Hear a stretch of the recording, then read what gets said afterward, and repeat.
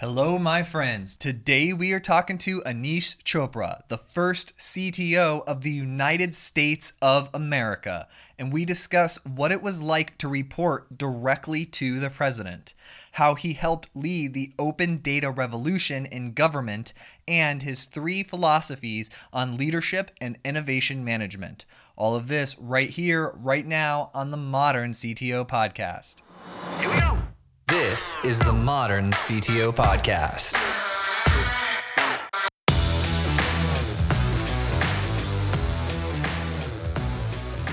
Hey, buddy.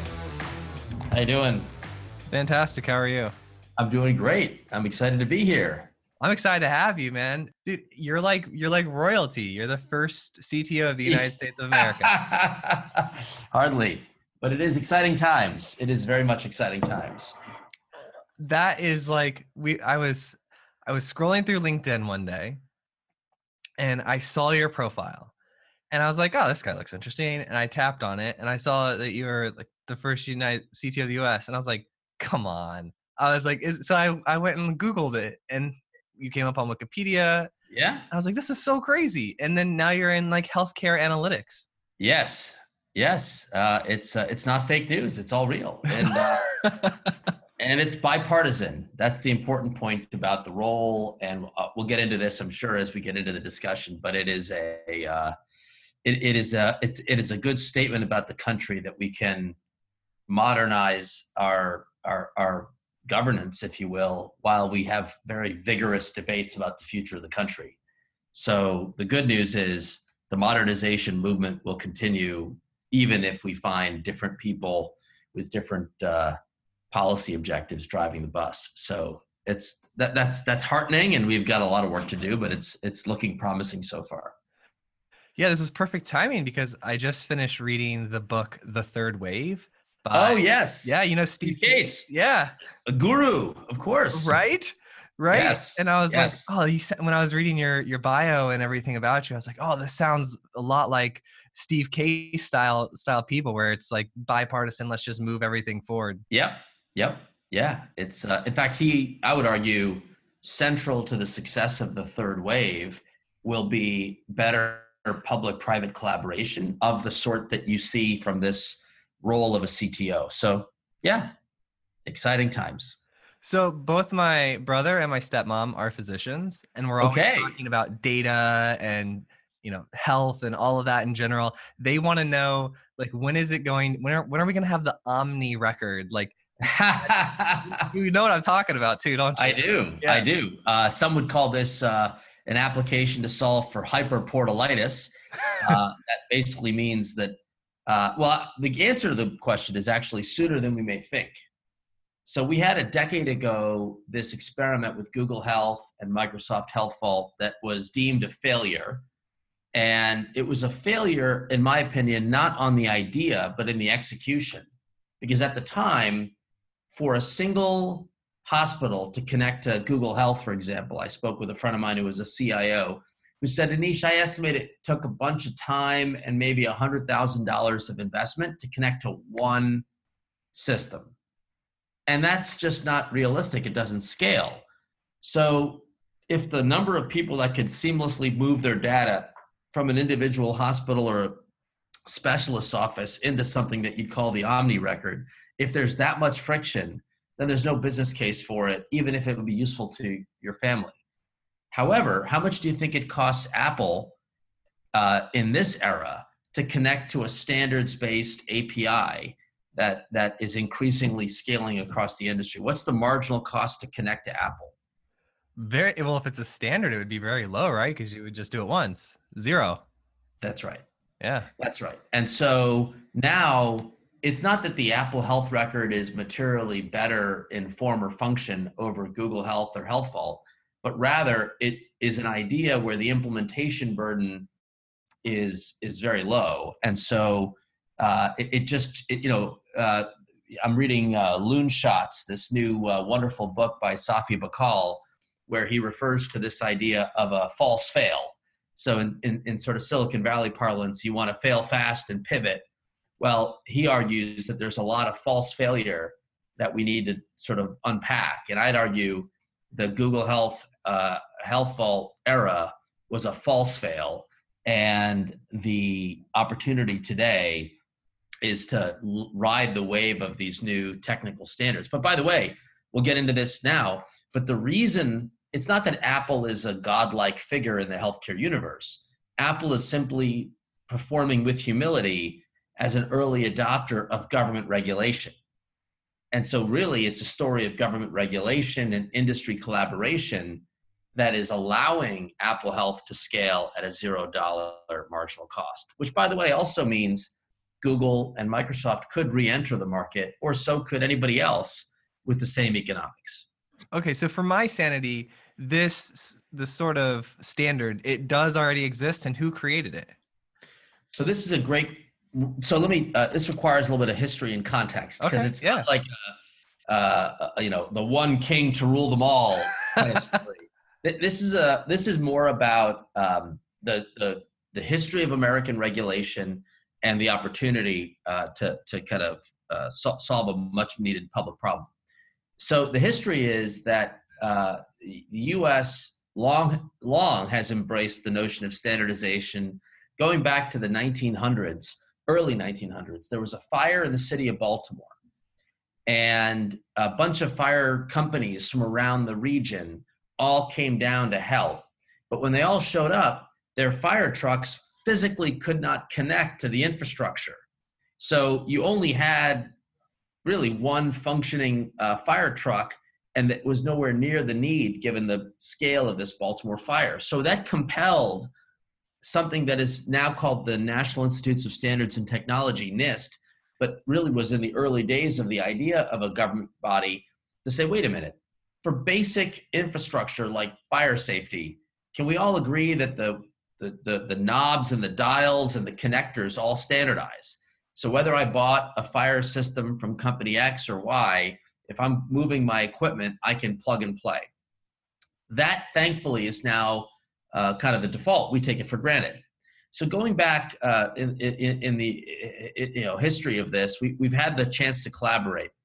But in the 1990s, China was acting a bit shady on the standards policy. The government would start to dictate standards if you wanted to do business in China, and they were largely customized standards to the local Chinese market. And so you'd have this, we call it a non-tariff trade barrier, where standards were used to kind of block out American or global markets and sort of gin up the local products.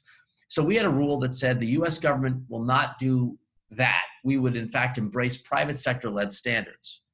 And so that alternative is what has been governing us since the 90s. That's, private sector figured out. Well, we get to healthcare, and, President Bush in 2004 says by the end of the decade, everyone's going to have a personal health record. We're going to be all connected.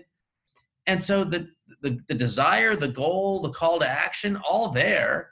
The problem was we had sort of an industry inertia, right? That individual doctors and hospitals weren't exactly motivated or incentivized to sit down with their peers, and in many cases competitors, to agree on how a patient could easily leave Dr. A to go to Dr. B. Why would I participate in something that would make it easier for my customers to leave? I'm being a bit sort of, aggressive in that language, but you get the spirit of it. So anyway, punchline to your question. About 2015, the federal government was ratcheting up the rules of our $35 billion economic stimulus. We basically said, we're going to give you a bunch of money because of the economic recession, but you're going to have to meet more and more stringent rules over the course of these 3 phases. And by the time the 3rd phase rolled around, there was sufficient evidence that we could have essentially an API standard. What powers the global internet, Google Maps has a massive open API, anyone can build on top, to say we need an API for healthcare.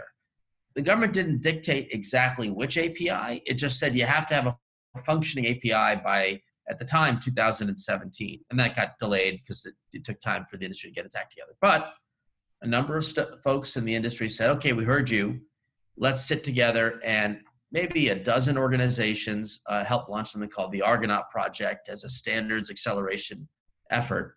And within about a year and a half, maybe 2, we had a common language for healthcare data. and that's called the FHIR API. Ooh, it even sounds cool. Yes. Anyway, that was a long answer to your simple question, but that is the history. So now we're building on this infrastructure to make healthcare better. I'll tell you what, the next dinner I have with my family, they're gonna learn a lot. Yes. Okay, yes. so you've got to help like paint a picture for me, because right now, like I imagined that your job, they had like some special IT closet in the Oval Office where you sat. Just made sure their printers were running. No, I'm kidding. But like, tell me a little bit about like how that, and I'm sorry, because usually I start about like how you fell in love with technology from an early age. I'm so like enamored with this idea. I want you to correct my imagination. Yeah. And kind of shed some light into what it's like being the CTO for a country. Well, so thank you for the question. Let me start with what it was like being CTO for the Commonwealth of Virginia. Perfect. Because I played in the minor leagues before I went to the major leagues. and therefore, the experience wasn't as revolutionary, in part because I had sort of witnessed it on the ground level. Virginia in 1999-ish, 98-ish, had a Republican governor, and the governor said, look, there's this sort of internet phenomenon. If you remember the dot-com bubble. Yes. The goal was an economic development one. Virginia should be a digital capital, or there was some tagline about, why technology companies should start in Virginia. So to make the case, that the governor decided to create the nation's first Secretary of Technology, a cabinet position dedicated to technology. And he appointed a dear friend of mine, Don Upson, who became the face of kind of a global marketing campaign to encourage tech companies to locate in Virginia. And so that was a theory of what a role like this could be, to be the evangelist and frankly, the listener to the challenges and opportunities so that the government can be responsive to this growing important economic sector. Well, then Governor Mark Warner, who's my mentor, succeeded the Republican governor and said, you know what? I want that same CTO role, but you know what I care about? I care about the massively underfunded and unproductive IT systems that represent the state infrastructure. So here I am. He's a tech entrepreneur. He helped found Nextel Communications. And he said, look, I'm a business guy and I want to run the Commonwealth like a business. And why do we have massively tech-enabled agencies on one hand and then terribly paper-laden agencies on the other? Can't we have sort of a common utility that delivers world-class IT and security to everyone equally? And gosh, we may actually save money while improving the system. So the successor to the original Secretary of Technology went entirely inward. I mean, not exclusively, but basically was like, I got to operate what became a 10-year, billion-dollar-plus IT outsourcing partnership with a firm called Northrop Grumman.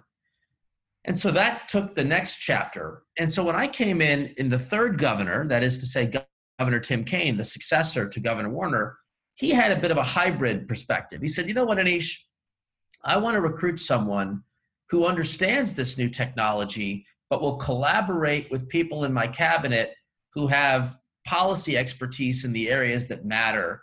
We want to fix education. We want to fix healthcare. We want to fix the transportation sector. And we want to ensure that we have a safe and secure environment. So he said, look, I ran on these things. I've got phenomenal cabinet members in those areas, but I'm fearful that maybe we haven't got an understanding of technology or innovation or data, and that we may be missing something. So can you be sort of a collaboration cabinet secretary where you'll still operate the IT back office system and you'll still have a role in the economic development story, but really put your time and energy where you can in healthcare IT, in educational learning systems, in transportation intelligence systems, and so forth. And that became the role. And so when President Obama was thinking about appointing Tim Kaine to be his vice president, there was a lot of research done on the, quote, Virginia model. How do you get technology right? We were the best state for business, best place to raise a family, had the highest concentration of the tech sector in terms of jobs in the economy. So really, the president had a vision for a role in his immediate office in the White House, but modeled it in some ways off of the experiences that we had, not exclusively in Virginia, but in part. So I was on the transition team helping to write the job description. I thought it was going to be for some buddy of his from Silicon Valley. Like, I assumed it would be some luminary, some wildly successful venture capitalist or something. And lo and behold, I get the call and said, actually, he wants someone that has the policy experience so that you can start on day one, because we're in the middle of this economic crisis and we've got to both find a way to modernize the country's technology infrastructure while we have to sort of strengthen the overall. So we want to rebuild the country, but modernize at the same time. Anyway, so that became the part of the role. So that was the history of it, if that's too much detail. No, it's a perfect amount. Like, I think that's an amazing story. Yeah, and to give you a perspective on bipartisanship, so we have a huge political problem. Presidents of both parties nominate people. They languish in Congress. The Senate has to review them, and some people can wait months and months and months to get appointed. And so you have this constant fight. I had my confirmation hearing on a Tuesday. I was voted out of committee on Wednesday. I was voted on the Senate floor on a Thursday, and I was sworn in on Friday. So basically, it was an expedited process. And it wasn't unique to me. I'm sharing it more as a metaphor. I also happened to luckily fall into a calendar where that was even possible. But the point was, we had, everybody said, oh, I may disagree with the president on X, but I really want to make sure that we modernize. And you see that today. So what it was like, I reported directly to President Obama. He had given me the authority. It's called the assistant to the president. And what that meant was that every morning at 8:30, we'd gather in the Roosevelt Room of the West Wing. And literally, I'm a nobody. And here's Rahm Emanuel sitting at the center in the middle of this economic crisis. And every morning he would say, all right, Geithner, what's the state of the economy? Summers, what do you have to say about that? Dennis McDonough, how are we doing on foreign wars? Orszag, what's the status of the budget? And on and on and on to each of the most important advisors. And then it would be like, Anish, what do you have to say? We launched a new open data set today. So I earned the nickname, Mr. Sunshine, because in those early days, every answer to the question was disastrous. The budget's out of whack. The foreign wars are not going well. The economy's in a spiral. Anish, hey, we launched this new service. So it was humbling to be in a world where I had the opportunity to influence policy to execute the president's vision. I had air cover because the president cared a lot about this work, but we also had some of the least controversial topics. So there were obviously areas where there was controversy, but for the most part, the bread and butter was not the stuff that required huge political compromise. Yeah, and when I was reading your bio about the list of things that you were able to accomplish, that's what I found super impressive, because I'm over here in the private sector, and our stuff is just streaming at light speed, and then we go interface with anything government and it's like 1900s, right? And Correct. So when I look at your list of things, you had just open data project after data project after you just made so many things accessible. I know there was a huge team and a lot of people involved. Well, more important than a team, we had a president who wanted it. Let's be clear. I'm a nobody. I simply was the execution arm of a vision the president laid out. And I'm grateful that the president cared so much to prioritize this over other things. And so we were able to get a lot done.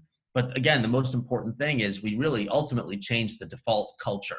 So it used to be the case that the 1900s was the best you're going to get.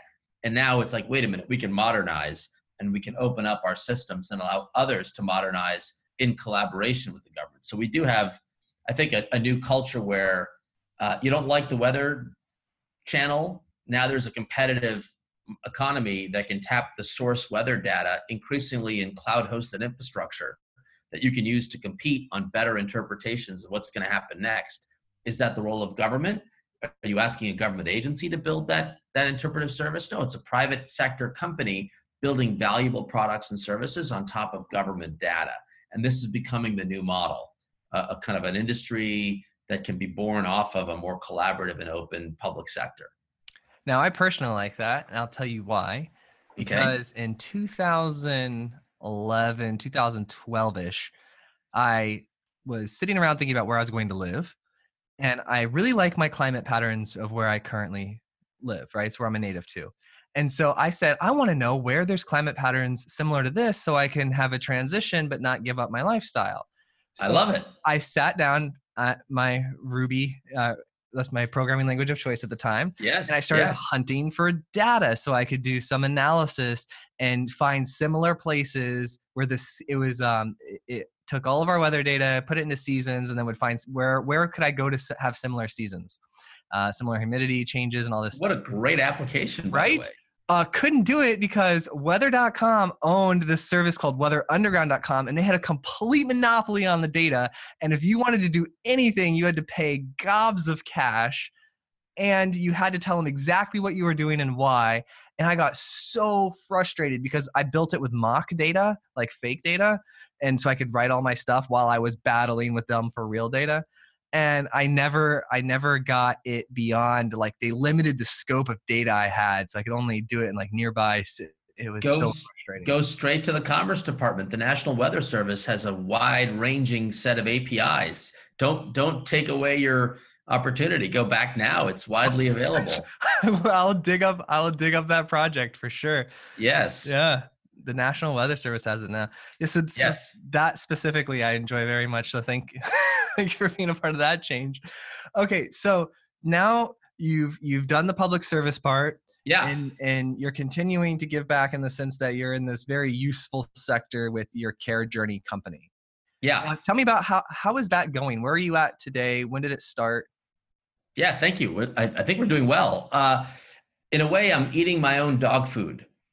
And in the area of healthcare, which was an area of personal passion for me, both in Virginia and at the White House, there had been a theory of change that goes something like this.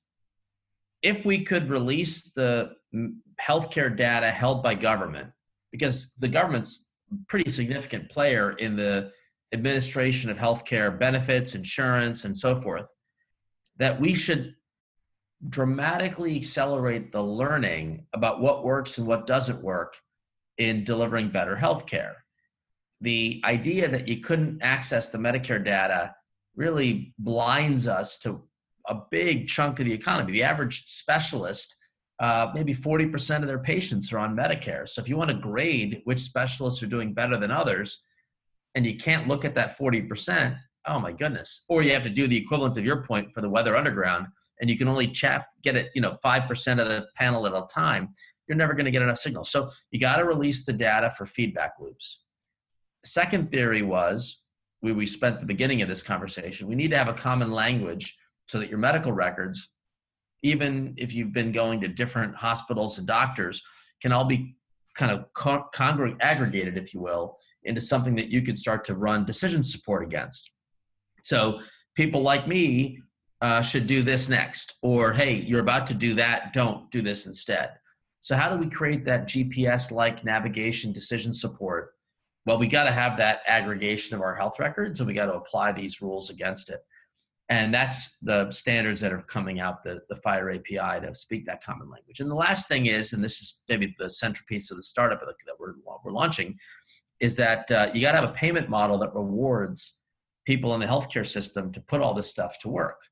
So right now, if your loved ones want to aggregate their health information, nobody is incentivized to help them do it. Like I said, in some cases, there's a disincentive. So how do we create a business model where there's actually an incentive to do the right thing? And the answer is to change the way we pay for care.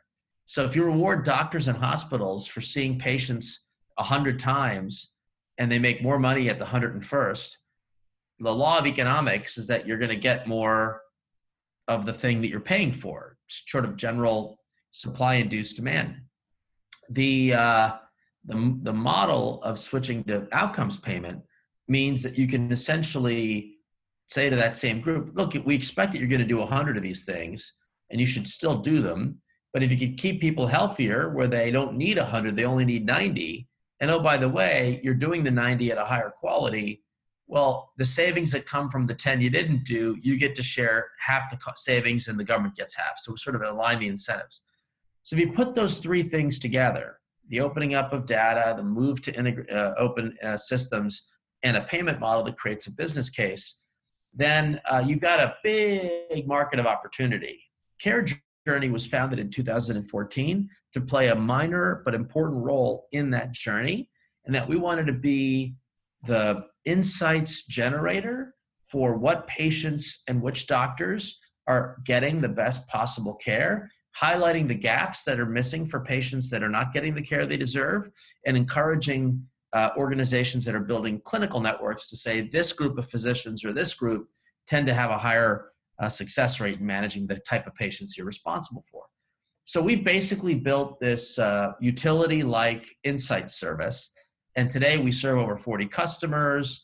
We've got health plans, physician networks, hospital systems, and increasingly now the pharmaceutical sector, trying to figure out what role they play on the move to this value-based care journey. And that's the basis of the company.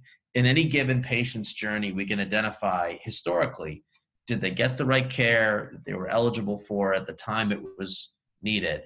And if not, can we grade that clinical network or that health system on whether or not they were successfully routing people through the system the way research and evidence suggests they should to get the best care.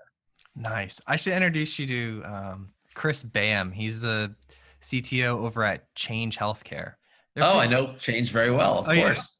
Yeah. Of course. Chris is amazing. Like, he was introduced to me through a friend of a friend, and he's in Tennessee, and he's part of like the Tennessee Tech Council and all this stuff. Sure. But he's a fantastic person, just like great human. Good. Well, they're going to play an important role in making that health information flow in a more efficient and effective manner. All right, let's take it back. Let's take it back to when Anish was just a little guy. Yeah. What's your first experience with technology? Like, how did you fall in love with it? Well, I had the Commodore VIC-20. I think we all are in that. I'm a little bit older than you, but in my era, you get these machines and you have the freedom to program in BASIC. And so, like every kid, I got the Compute magazine, and they had the instructions in the back, and you could program little games and you could fiddle around with it. And so my fascination with computers was early. At the same time, I was similarly inspired by not just sort of digital computers, but rather innovation processes more generally. My father had gone to college with a gentleman named Sam Petrotta. And Sam was the story of an immigrant who came from India to Chicago, was lucky enough to study electrical engineering at a time when the country was moving from analog to digital telecommunications infrastructure. And so he caught that wave early and was able to launch a startup and exit that startup with millions of dollars. So he had, in a very young age, been capable of doing whatever he wanted. He decides to go back to India for a penny a year salary to lead an innovation movement to modernize the telecommunications infrastructure. I think the country had 300,000 phone lines for 300 million people. And it was this luxurious item that you had to wait months and months and years, or you could bribe somebody to get it earlier. But Sam said this should be sort of a resource in abundance. Every village in the country should have access to phone service, not just the rich villages. And so rather than just fight a political battle of subsidizing kind of traditional infrastructure deployment, which would have been very expensive for the country, he said, let me hire a bunch of engineers and give me the equivalent of a moonshot project. I will build a completely indigenous telecommunications backbone that'll be free and open for the private sector to use, and we will connect every village to telephone service. And he was able to do that. And so I was fascinated on the problem-solving dimensions of innovation while I was tinkering with computers. And that kind of brought me to the point where I was in college and eventually grad school and so forth, where I started thinking about the internet as the infrastructure of the 21st century and how the internet could be used to solve big problems. And that became my particular fascination. Oh, I love it. I love it. Man, it's like, all right, and everyone goes Commodore 60 or 20 or whatever. Big 20, yeah. Right? But for me, like, I couldn't remember it until I looked it up, but it was the IBM 5155 portable PC. So it was like this big box, right? Do you know what I'm talking about or no? I don't. I've never seen it. Oh, okay. So it's this like box, and it feels like at the time it was infinitely heavy, right? Yeah. But it has this little screen over here and keyboard that would come out, and you would like, it just looked like a giant box, and you would take the top of it. But yeah, just I'll send you a link after the show. But I have seen that. Well, I've seen versions of that. There were, you know, Compaq made one of those. A bunch of companies were in that big box business that had that funky look to it. Yeah. Yeah, they came out in like the 1984. Yep, I do remember that. Yeah. So for me, I don't know, like for me, I don't have a mental image of the Commodores, but that big thing was the thing that I would lug out. My dad would have this wheel, you know, like the wheel thing with all the boxes on it and everything, the dolly, you know, the engineer's dolly. I do. I think it's hilarious. With the bungee cords. Yeah. So that was the 80s and the 90s for me. But yes. So tell me a little bit about your book, Innovative State. Yeah. Well, the basic principle of it is exactly as we see it today, which is we want to solve big problems in this country. And even today, like we're chatting right on the eve of this, you know, Mueller probe, and it seems like the country is sort of splintered apart. You're on one team or the other. And you have this sense that like really big, important problems like climate change or economic competitiveness or income inequality, they feel a little bit like we've missed the window, and that we're sort of frittering away because we're yelling at each other, not collaborating to solve problems. So I tried to write the book to convey a sense of hopefulness that while that is the popcorn on the nightly news, under the hood, there's a lot more potential for collaboration and innovation on these big issues. And so point number one I wanted to make is there's hope.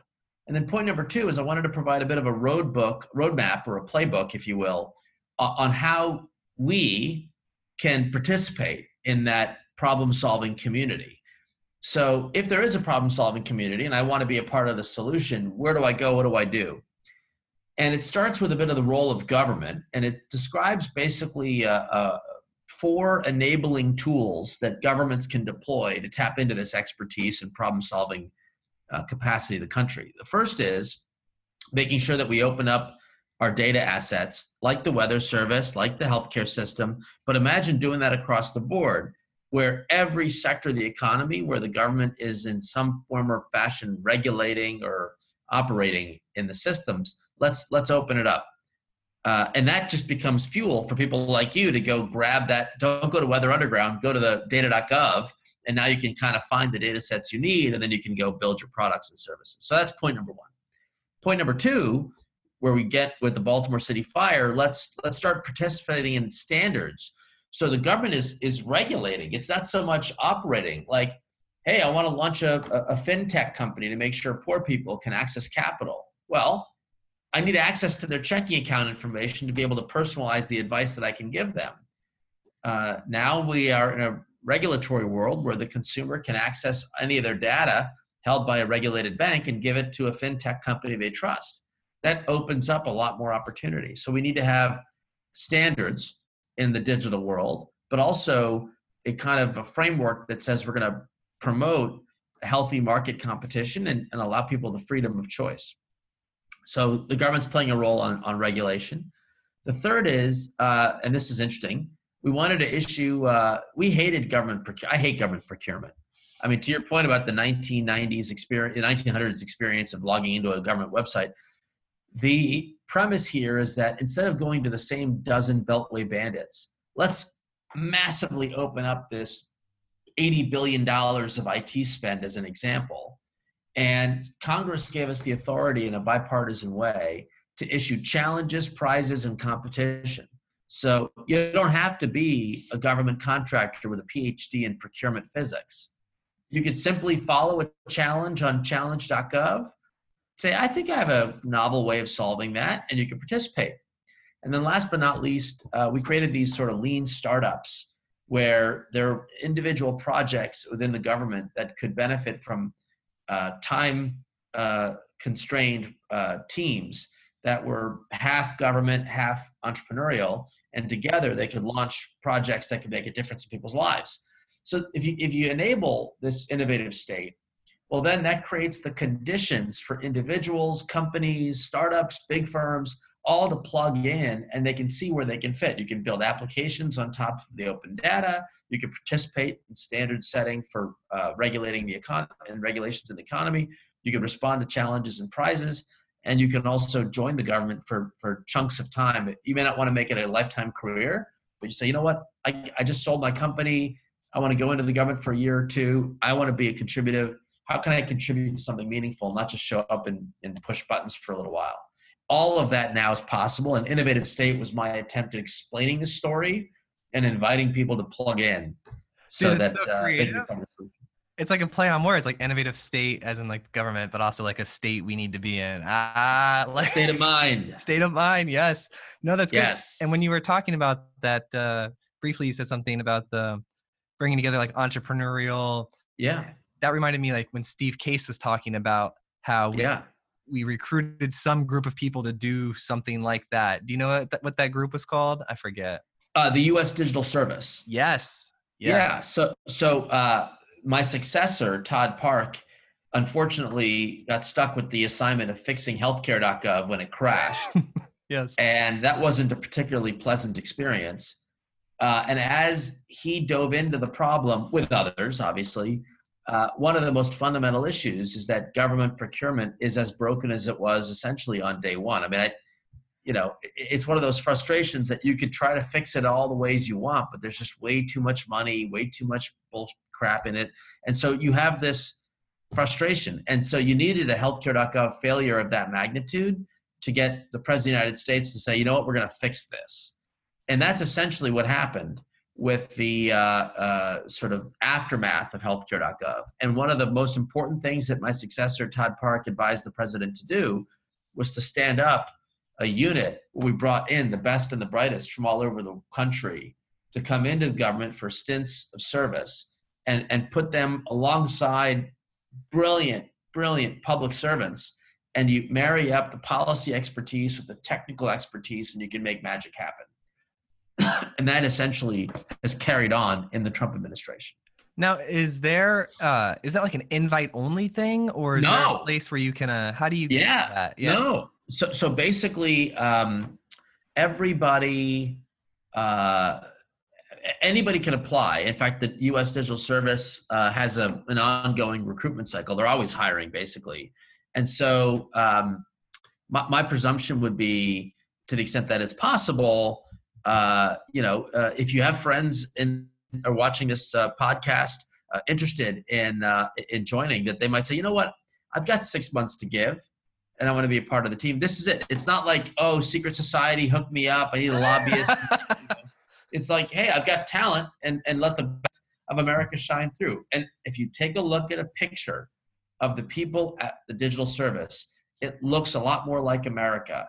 There are African-American women, Hispanic men, anyway, it's got all flavors and colors the way our country looks, and that's the way it should be. Yeah, because it represents our country. It does.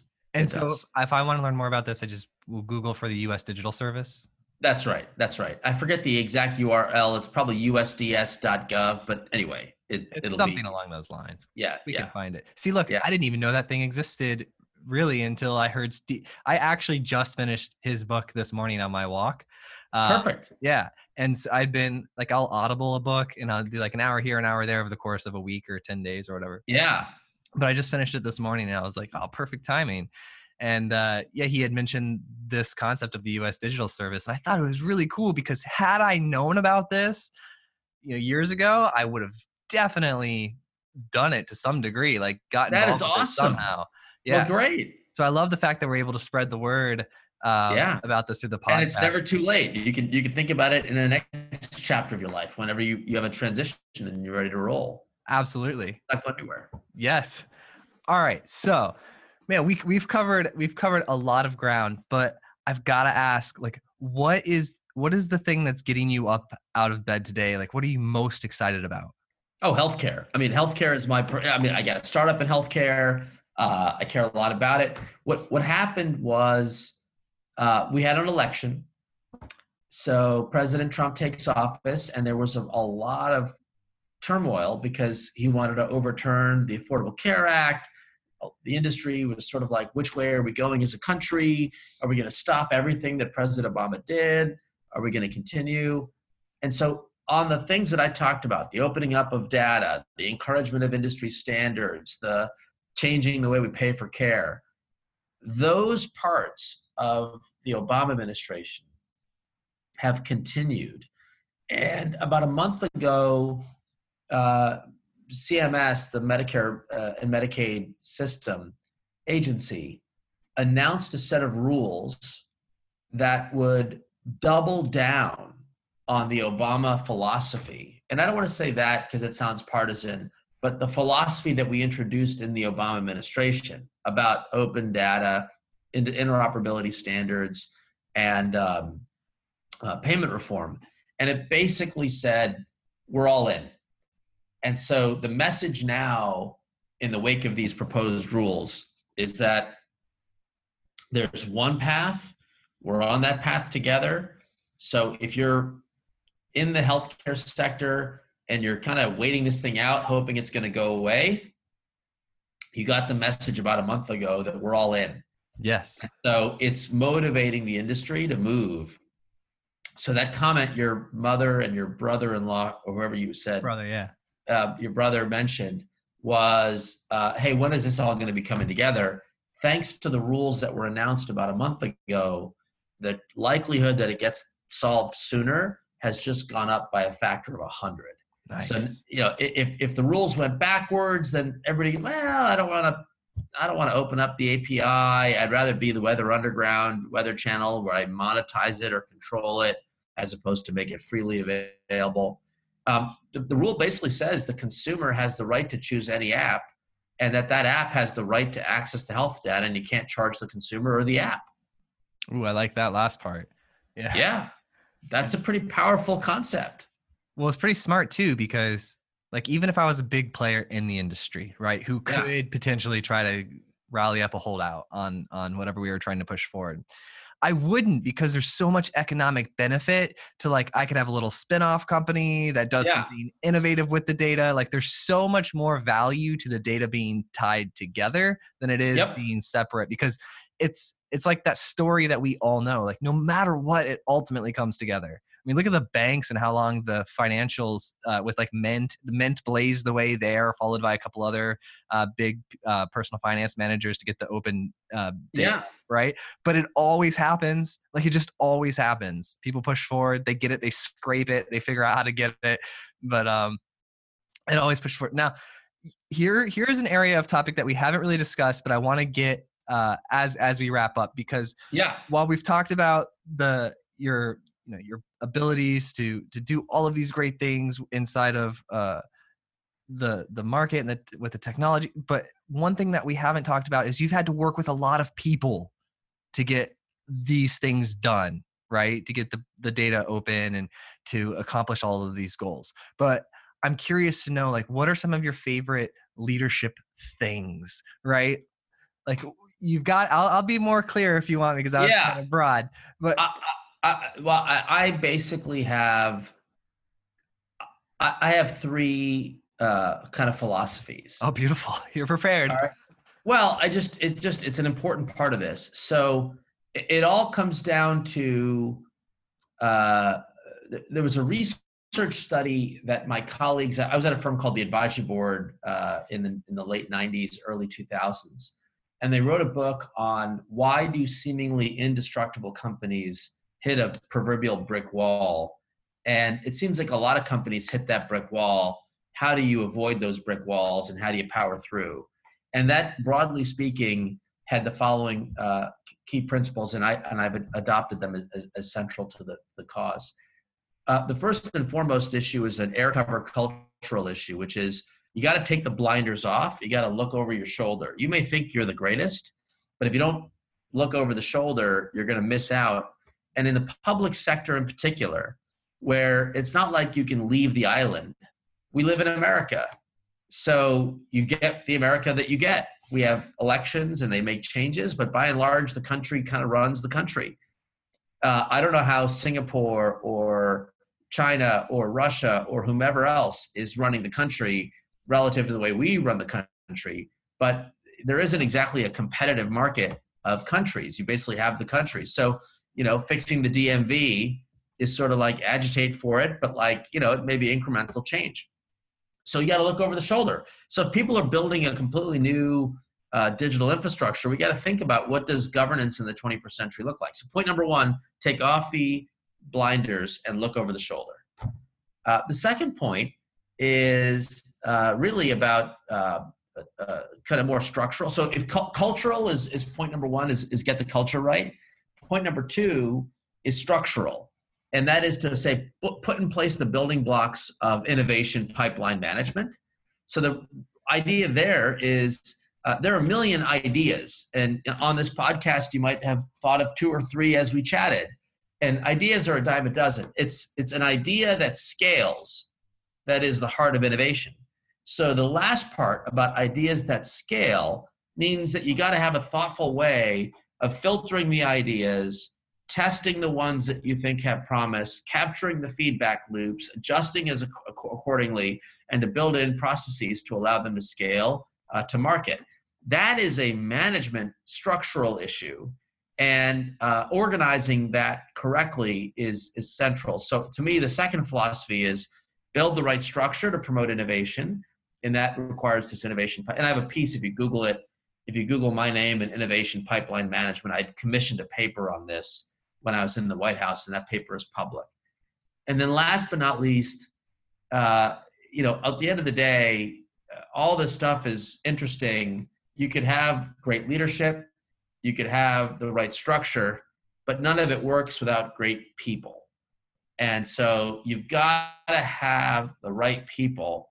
And no matter who you are, the argument kind of basically, this is one of the co-founders of Sun Microsystems was famous in saying that no matter who you are, the best people on the subject you care about work for somebody else. And it's just a function of the reality of the world that we're in today. So you got to find a way to tap into that expertise, either through collaboration models or a really strong recruitment effort to bring the best people for the problems that need solving. So that idea of recruiting top talent is central to being successful. And so you got to get air cover from the top. You got to have the right, structural processes to get the most value out of your innovation loops.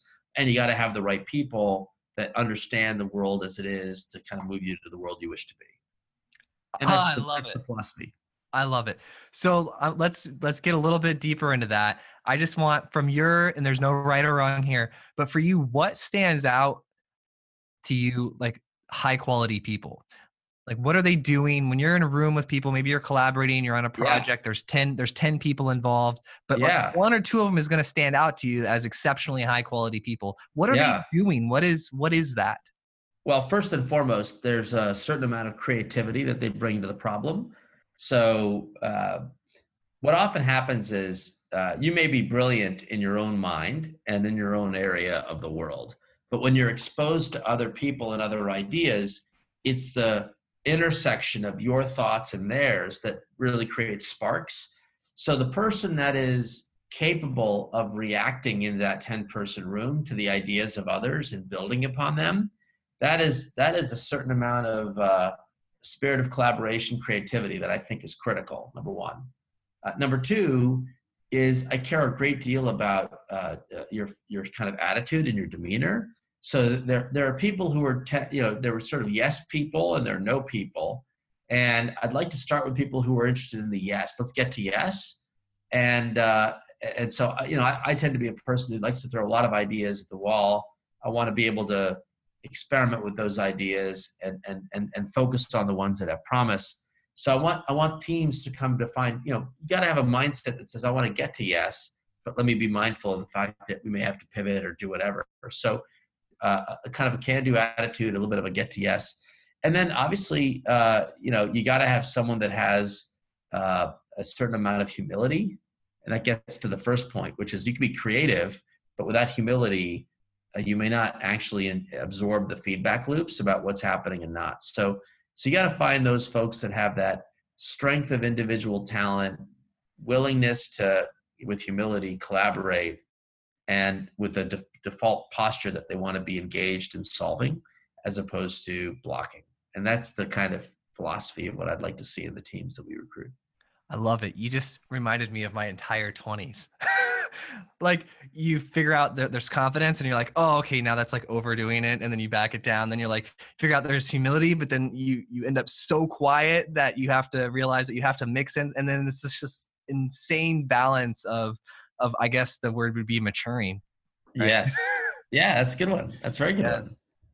Okay. So I loved the how not to hit a brick wall and what you look for in people. This is great. Any other great advice that's worked well for you? Maybe time management. How do you lay out your week? Well, I'm not particularly great at that. I would say we all have our faults. Mine is probably in time management, and so I'm trying to learn that it's important to unblock the day because I tend to squeeze every minute of the day back to back to back to expose myself to ideas, to prospects, to partners, and reserving time to think, reflect, respond. You got to be able to do that, and you got to find the right time to balance family. So finding the way to allocate time is like an ongoing goal, and that is something that we all have to work towards.